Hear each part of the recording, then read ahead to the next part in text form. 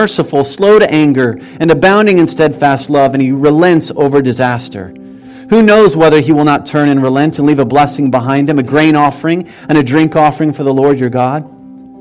He says, blow the trumpet in Zion, consecrate a fast, call a solemn assembly, gather the people, consecrate the congregation, get the house church pastors, the elders, get the kids and living kids, the children, get the ones in the nursery, the nursing infants, and let the bridegroom leave his room and the bride her chamber. Get them all together. Get all of God's people together. And go to my house. And when you get there together, go between the vestibule and the altar and let the leaders, the priests, the ministers of the Lord, let them weep and cry out to the Lord, spare your people, O Lord, and make not your heritage a reproach, a byword among the nations.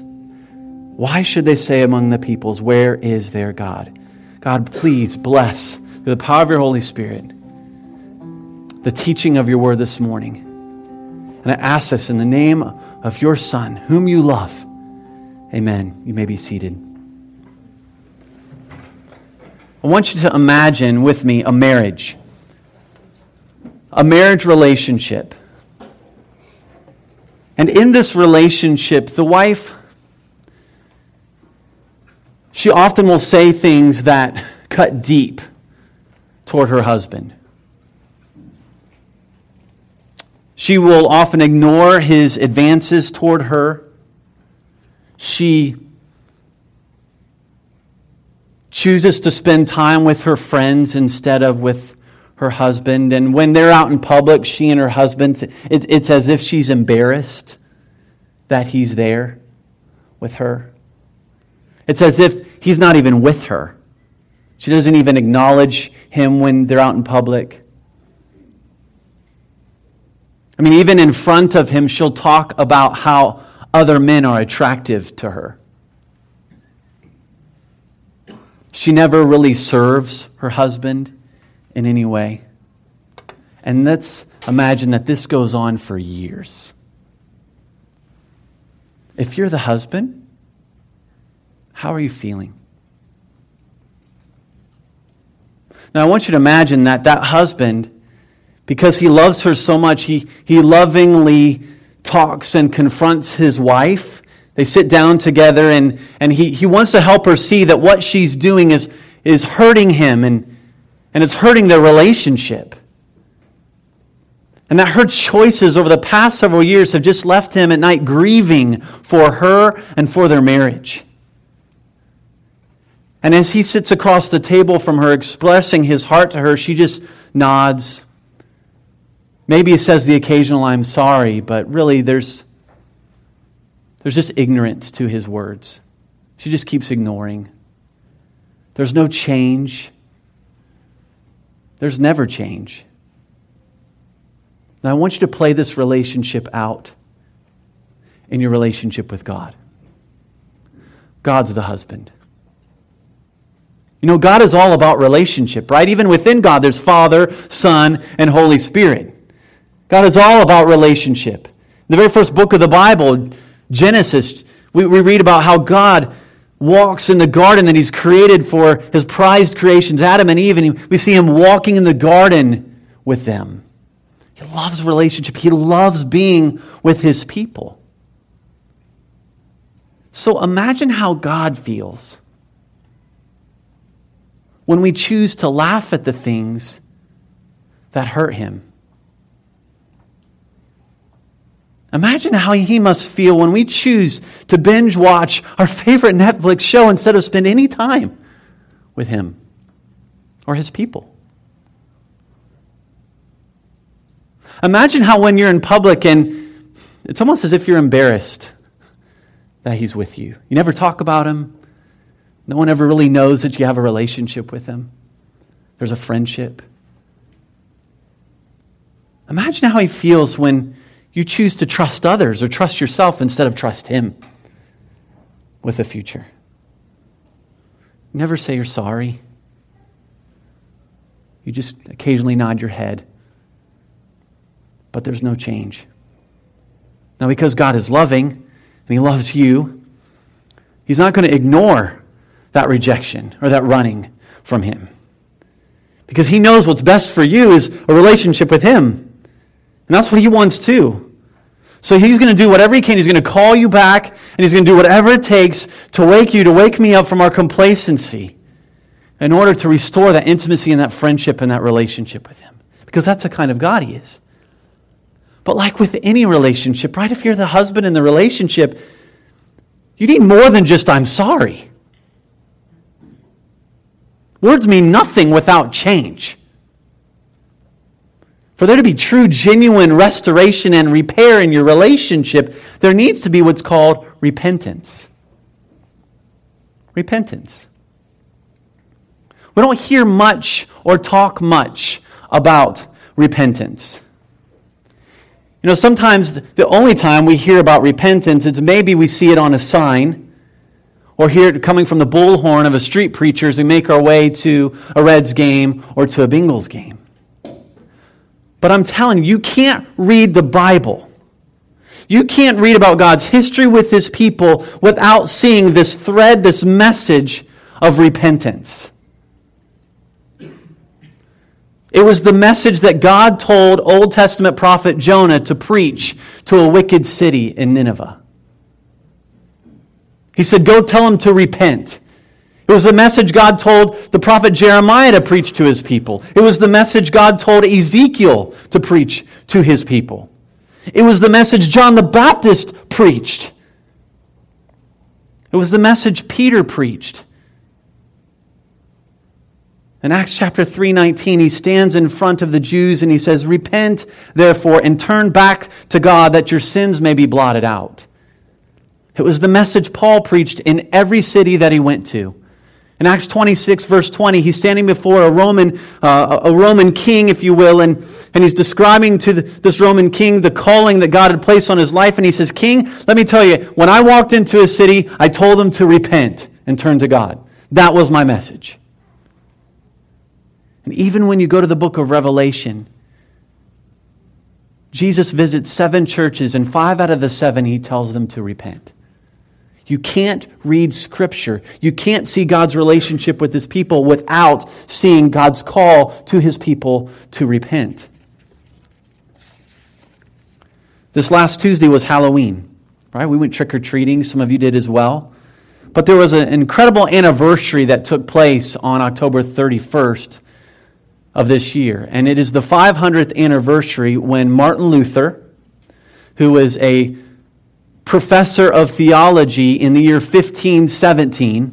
It's the 500th year anniversary of the day when he nailed to the university door where he taught 95 statements. And as Martin Luther began to read the Bible, and he began to compare what the Bible said with what the Roman Catholic Church was teaching at the time, he saw a big difference. Because at the time, the Roman Catholic Church was saying, "You want forgiveness of your sins? Pay off the priest. Indulgences. Just pay money and we'll give you forgiveness." But Martin Luther, as he read the Bible, he said, "Wait a second. That's not how a person receives forgiveness of sins." And so he began to make a list of differences between what he saw Scripture teach and what was being taught in the day. And of those 95 statements, the very first one says this. Number 1 of 95 says, "Our Lord and Master, Jesus Christ, in saying repent, meant the whole life of the faithful is to be an act of repentance." That's the number 1 of 95. The very first thing he says is the life of a disciple of Jesus is a life of repentance. Because he saw that message weaved throughout Scripture as he would read it. And doesn't it make sense? I mean, if you're in a relationship with someone, and that someone just keeps hurting you time and time and time and time again, words mean nothing if there's no change. And repentance is vital to your and my relationship with Jesus. Dr. Martin Lloyd-Jones, who is a Welsh doctor 400 years after Martin Luther, describes this about the importance of repentance. He says this: "There are certain things that we must realize, that we must grasp." He says, "We must believe before salvation can be ours that the first of these is repentance. Without repentance, there is no knowledge of salvation.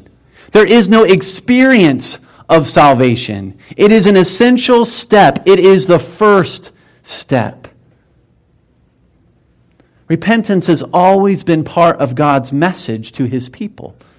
So we should expect it when we come to the book of Joel. So when we read the Scriptures and we read what Martin Luther wrote and we see what Dr. Martin Lloyd-Jones wrote and we read Jesus and the apostles and their message, they're saying, listen, there is no relationship with God. There is no forgiveness of sins without repentance. There's no restored relationship without it. Right? And like the marriage scenario I gave at the beginning, when we just ignore the sin that we're causing, it devastates, it separates, it distances your relationship with God. And without repentance, there is no forgiveness, there is no intimacy with God. And so this morning, I feel like it's important for us to pause for a moment and talk about repentance. Because without it, we are doomed to God's judgment for our sins. And so the message that God has for His people through the book of Joel is this, as we looked at a couple of weeks ago. When it comes to your sin, you need to listen up, take it seriously. You need to wake up, don't ignore it. You need to grieve over it. You need to feel the sorrow of it. But then he goes on and he says, you know what else you do with that sin? You repent. You repent. And the big truth that I want us to get this morning is this: when it comes to my sin, when it comes to your sin, when it comes to the message that God has for us to communicate to our neighbors, to our coworkers about coming to Jesus, the message is repent. And I want to focus in on verse 12 and 13 of chapter 2. Because I think there, in these two verses, this is kind of the climax, if you will, of the message that God is communicating to His people. And I think we can see what repentance looks like as we dive into these two verses. So join me in verse 12 of chapter 2 of the book of Joel. God's speaking here and He says, "Yet even now, declares the Lord, return to me with all your heart, with fasting, with weeping, and with mourning, and rend your hearts and not your garments." Verse 13, return to the Lord your God. So 2 times He says, return. So repentance looks like a change of direction. It's a change of direction. If you're returning to something, you're going one direction and you're turning around and going back. That's what repentance looks like. It's a turning back, if you will. It's a returning. Well, then what are we turning from and what are we turning to? We'll go to the book of Ezekiel. Ezekiel chapter 18. Because again, God's message to His people through the prophet Ezekiel, he tells us what we need to turn from. Ezekiel chapter 18, verses 30 and 32. God is speaking, and He says this to His people. He says, therefore, chapter 18, verse 30 of Ezekiel, He says, "Therefore I will judge you, O house of Israel, everyone according to his ways, declares the Lord God. Repent and turn from all your transgressions, lest iniquity, sin, be your ruin." A.W. Tozer said, either you deal with your sin or your sin is going to deal with you. And so God here in Ezekiel is saying, listen, you need to repent. You need to deal with your sin. You need to turn from all your sin. Verse 31, "Cast away from you all the transgressions that you have committed, and make yourselves a new heart and a new spirit. Why will you die, O house of Israel? For I have no pleasure in the death of anyone, declares the Lord God. So turn and live." So the return is we're turning from sin. Name the sin. That sin that's in your life that you struggle with, of anger, fear, that need to be in control, whatever, words of hurt, whatever it might be. Repentance is it's changing direction, and it's walking in a new way. It's turning from sin. Then I referenced it earlier, but Acts chapter 26 tells us that Paul said, "I would tell people when I came into a city, you need to repent of your sin, you need to turn from your sin, and you're turning back toward God." That's repentance. It's a change of direction. See, repentance isn't just saying words. It's not just saying, "I'm sorry." That's part of it. But it's changing direction. Because change proves that you really believe what you're saying. It's walking away from sin and walking in obedience back to Christ. This past week I was in the hallway at school, and I walked by a little, I think he was like third grader possibly, and so we're going like this, and he just kept on trucking, right? I'm like, hey man, high five. Usually do that in the hallway when the kids walk by. I'm high five, whatever, and he keeps going. And then I walk by him, and I'm we went like this, and then I hear him turn around and start running back. I'm like, what's going on? I'm like, you all right? What's going on? He's like, yeah, I walked right by the bathroom, and that's where I'm supposed to go. So he just kept, I'm like, what? He's like, I got distracted. So he was going one way, and he had to return and come back to get to where he needed to go. Repentance is like changing directions, and what happens is we get so complacent, so distracted that we don't even realize where we're headed. And repentance is a change of direction. It's not just saying I'm sorry, but it's doing something about the sin. It's replacing it with Scripture. It's investing in your spouse instead of looking at porn. It's canceling or replacing that Netflix show with spending time with Jesus and His Word. It's maybe fasting from Facebook, Instagram, Snapchat, video games, sports. It's stepping out in faith instead of holding on to worry. It's saying no to the comfort so you can say yes to being with Jesus. It's changing direction. You say, well, how do I do that? Well, that leads us to the next description of repentance. So if there's a change of direction, there needs to be next a change of mind and a change of heart. A change of mind and a change of heart. That's what repentance is. It's agreeing with God in your thinking and in your feeling about your sin. Look at what he says. Joel chapter 2, he says, yet even now, verse 12, declares the Lord, return to me how? With all your heart. With all your heart. Verse 13, rend your hearts and not your garments.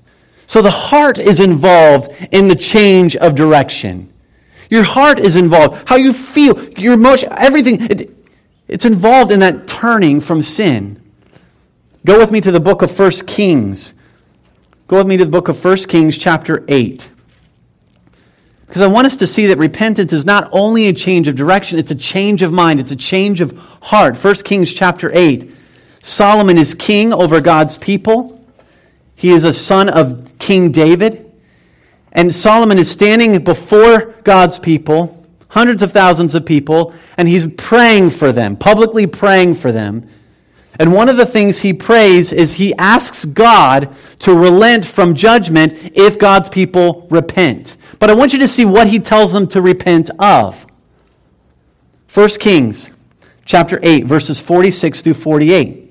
Solomon's praying, and he says, if they sin against you, God, for there's no one who does not sin, and you are angry with them and give them to an enemy so that they are carried away captive to the land of the enemy, far off or near. Verse 47, yet if they turn their heart in the land to which they have been carried captive, and repent and plead with you in the land of their captors, saying, we have sinned and have acted perversely and wickedly, that's repentance, acknowledging that you've sinned, that you're a sinner.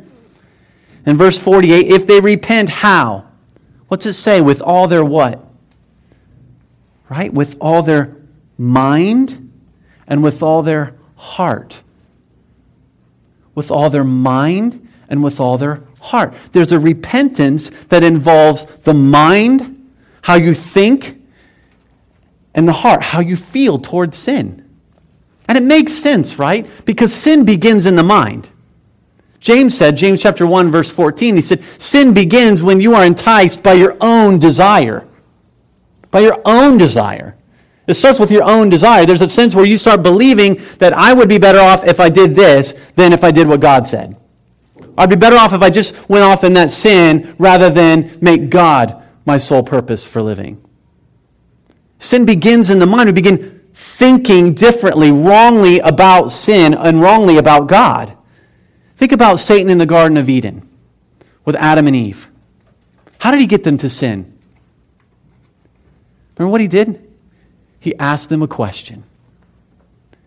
Right? He said, Genesis 3 verse 1, did God really say? That's where sin starts. It starts, does God really say that if I do this, it's really bad? Bad for me? Did God really? We start thinking wrongly. We start questioning God's goodness. We start questioning God and His promises and His words. So it makes sense that if sin involves the mind, if sin involves the heart, that repentance must involve the mind and the heart. Which means we need to tell God we're sorry for how we've been thinking about sin and how we've been feeling about sin.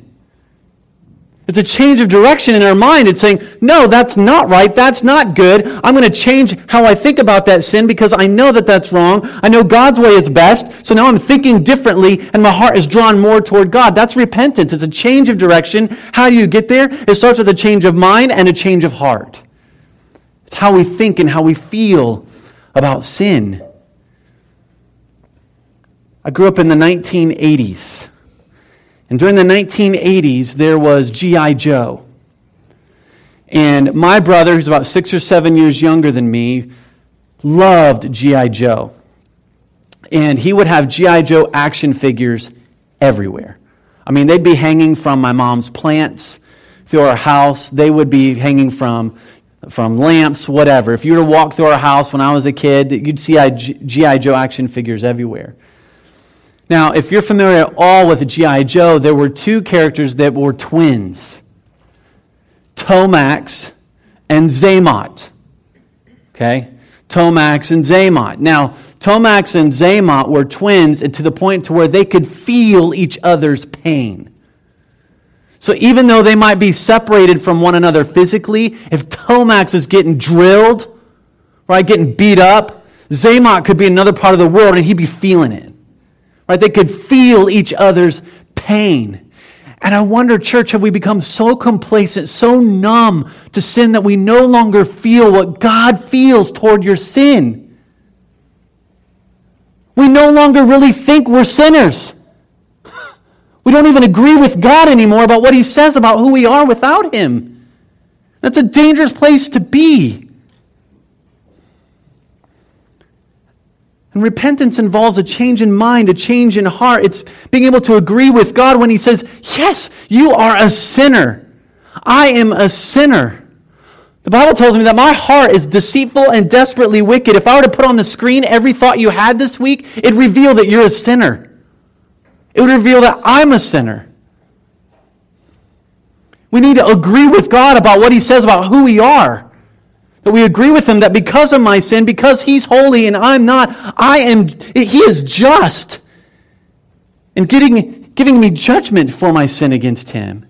We've got to start thinking about sin the way God thinks about sin. We've got to start feeling about sin the way God feels about sin. Repentance is not just a change of direction. You don't get there without first a change of mind and a change of heart. We say, Mark, well, how do I get there? How do I get to where my mind and my heart is changing and turning about sin? We'll keep reading verse 13 of chapter 2 of Joel. God tells us. How do you get to that point? He says this, verse 12, yet even now declares the Lord, return to me with all your heart, with fasting, with weeping, and with mourning, and rend your hearts, not your garment. Return to the Lord your God for. That little preposition, powerful preposition. Because what it does is it reveals to you the reason for repentance, the motivation for repentance. God's saying, listen, the reason I want you to return to me, the reason why you need to repent is because I'm gracious and merciful, slow to anger, and abounding in steadfast love, and He relents over disaster. For He is gracious. God's saying the motivation for changing direction, changing your mind and changing your thinking about sin and turning from it is how good and gracious and kind God is toward us. It's not even the consequence. He's saying, He doesn't say, you need to repent because if you don't, God's going to spank you. He's probably going to do that too. But the motivation for repentance is saying God loves you so much. He's so in love with you. He's so gracious and kind and slow to anger. That He wants you to see Him for who He is. And when you get a picture of who He is and how great He is, you don't want to sin anymore. You want to follow Him. He's the motivation for turning from sin. Paul said it in Romans 2:4. He said, it is the kindness of God, that leads us to repent. Jesus said in Mark chapter 1, verse 15, repent and believe the gospel. So there's this repentance, believing. You're replacing that belief about what you think about your sin. You're replacing it with the belief about who Jesus is and what He's done for you in the gospel. And you're turning now because you're believing new things about who God is and what He says. See, repentance begins with seeing by faith how great and gracious and loving and merciful God is toward you. It's believing and agreeing with God that yes, you are a sinner and deserving of judgment, but you're believing that through Christ alone and His death on the cross, you receive forgiveness, and living for Him is better. The friendship with Jesus and obedience to Him is better than any sin has to offer. Think of Isaiah chapter 6. I encourage you to read it. Isaiah chapter 6, he tells us, the prophet, he says, I saw the Lord high and lifted up. He saw God for who He is. My eyes have seen the King, Isaiah says. And what's Isaiah's immediate response?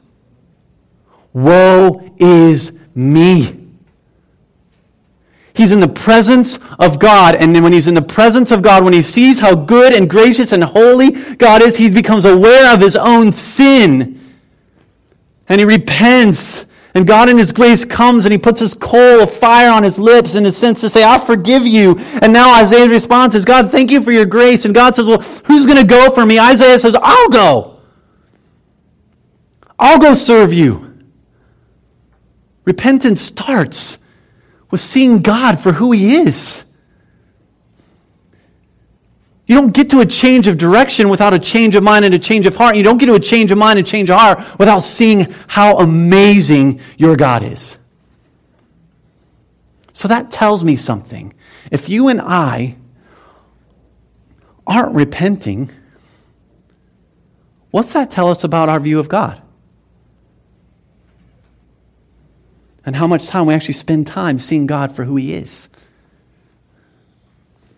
Our problem is that we don't repent. Why? Because we're too busy. Really? What are you too busy doing? And spending time with Jesus? Scrolling Facebook, posting Instagram, Snapchat, Netflix, Cavs, Sports Ohio. Right? And God's going, I'm right here. I'm right here. And you're creating this distance between you and me, and I'm not going anywhere.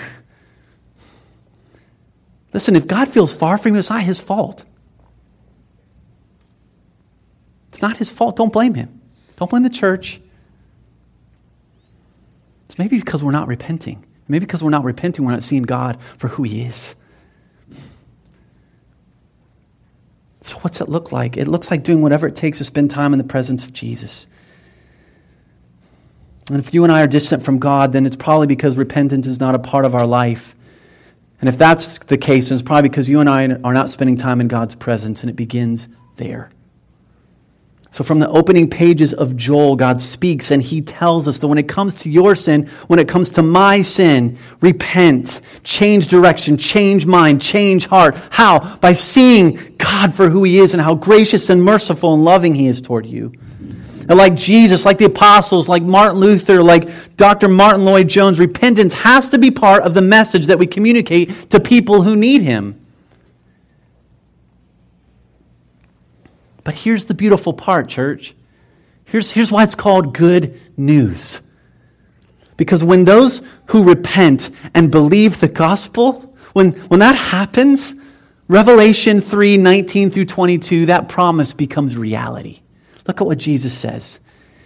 He says, I love you. I reprove and discipline, so be zealous and repent. Behold, I stand at the door and knock. If anyone hears my voice and opens the door, I will come into you and eat with you and you with me. What's Jesus saying? He's saying, I'm right outside the door of your heart. And if you just repent, acknowledge that you're a sinner, acknowledge that you've sinned against me, and say you're sorry, and let there be a change of mind, a change of heart, change of direction, He says, I will come in and there will be fellowship with us again. Intimacy will be restored. Friendship will be restored. And that's the promise to those who repent. It's forgiveness and fellowship. And that leads to rejoicing. That leads to celebration because of the cross, because of the resurrection. Let's go back to our marriage metaphor, right? Imagine the wife begins seeing her husband for who he is in all his glory, right? Compassionate, he's caring, he's kind, he's loving. And she becomes gripped by his loyal love for her. And so she comes to him in tears, feeling the hurt that she's caused. And she comes apologizing for the way she's been treating him. And he listens and he cares. He hears her words of, "I'm sorry." But he wonders, are these just words? But in the weeks to come, her words of hurt toward him are less. She's more responsive to his advances. She chooses to spend time with him more than with her friends. What's happening? Change is happening. There's a turning from and a turning to, and as a result, the husband responds with continued grace and love. The relationship is being repaired. The relationship is being restored, renewed. Fellowship and intimacy has returned. Why? Because there's been repentance. There's been repentance. Yes, there's been an "I'm sorry," but now you see a change of mind, a change of heart, a change of direction. Why? Because she began to see the love that her husband has for her. So what's this look like day to day? Say, I'm a Christian, I'm a disciple of Jesus, and I still need to repent? Yes. Not for salvation, but for continued fellowship with Jesus. So if you're a disciple of Jesus, it looks like breathing. Right? You intake the oxygen. You begin to see God for who He is. And as you do that throughout the day, you begin to see your sin for what it is. You acknowledge your sin. You confess it before Him. You say, "Jesus, I'm sorry for having that thought or saying that evil word or whatever it might have been." And then you just thank Him. "Jesus, thank you for going to the cross so I can be forgiven of that sin." And that's happening throughout the day. Multiple times throughout the day. As Martin Luther said, the life of a follower of Christ, it's a life of repentance. But there's also this missional piece to repentance. It has to be what we call people to for forgiveness of sins and friendship with God. We must call them to repent. Jesus did, the apostles did, the early church fathers did, and I'm guilty of not calling people to this. If for some reason you were to ever leave Living Church or go to another church, please, and they never talk about repentance, leave the church. Go somewhere that does. Please. Because here's my fear for us, church. Here's my fear for some of us. Is that you think you're a disciple of Jesus, but there has been zero repentance. None. There's been no change of mind, no change of heart, no change of direction. You just keep nodding your head. But there's no heart change, there's no mind change, you're still on the pathway of your sins. And God's calling His people, He's saying, repent. And that's impossible apart from the Spirit of God. You acknowledge it. And my fear is that there'd be some here this morning and then in our house churches that would never hear us call them to repent. Repent. And believe the gospel. When it comes to your sin, to my sin, the sin of those in our neighborhoods, we must call people to repentance. So here's my challenge. I'm going to call the band up at this point. Here's my challenge. I want you to spend time seeing Jesus for who He is this week. Every day this week, I want you to read Joel chapter 2, verses 12 and 13. Every day. Joel chapter 2, verses 12 and 13. And I want you to just think on it. See God for who He is. And in that moment, as the Spirit of God makes you aware of sins in your life, you confess them. You apologize to God for those. And then don't stay there. You rejoice in the gospel because you've been forgiven. And you have this relationship with this living King named Jesus. And it's time for celebration. God says to us this morning, repent. And I love the fact that in a moment we're going to be able to share communion together. Because as you take that bread and you take that cup, it's a reminder for those who repent of their sins, you are forgiven. Fellowship is restored. And you have a living, ongoing relationship with the King of Kings and Lord of Lords. So in this quiet moment after I pray, if you want to make your way to the cross, I'm going to the cross after I pray. I'm going to get on my knees and I'm going to repent of some things in my heart that I need to tell God I'm sorry for. If you want to join me, join me. You don't have to. You can stay where you're seated. But in that moment, when you're ready, you go take the bread, you take the cup, and let it be a reminder that you are forgiven through the cross. And you celebrate because you, through the power of the Holy Spirit, have a relationship with this God who loves you. Then when we sing our guts out. Can we sing in celebration for who this Jesus is that's forgiven us? Can we do that together in celebration? But God's call for us first, church, is to repent. To repent. Father, thank you that you love us enough to call us to repent. And you say, return to me. And God, I pray that if there's someone in this room that maybe has been playing the game, they've been falsely thinking that they're a follower of yours, but there's been no change, there's been no repentance. God, I pray that right now where they sit, they would repent of their sins. They would acknowledge that they're a sinner, doomed to your judgment. But in that moment, would you give them the faith to believe the gospel, and they would in that moment receive you, Jesus, and be forgiven and free and have fellowship with you. God, we thank you for your love to us because you are good, gracious, merciful, slow to anger, abounding in love, God. Move, Holy Spirit. Move this morning. May we be a church that repents, but may we be a church that rejoices in the good news of the gospel, that forgives, frees, and restores. Amen.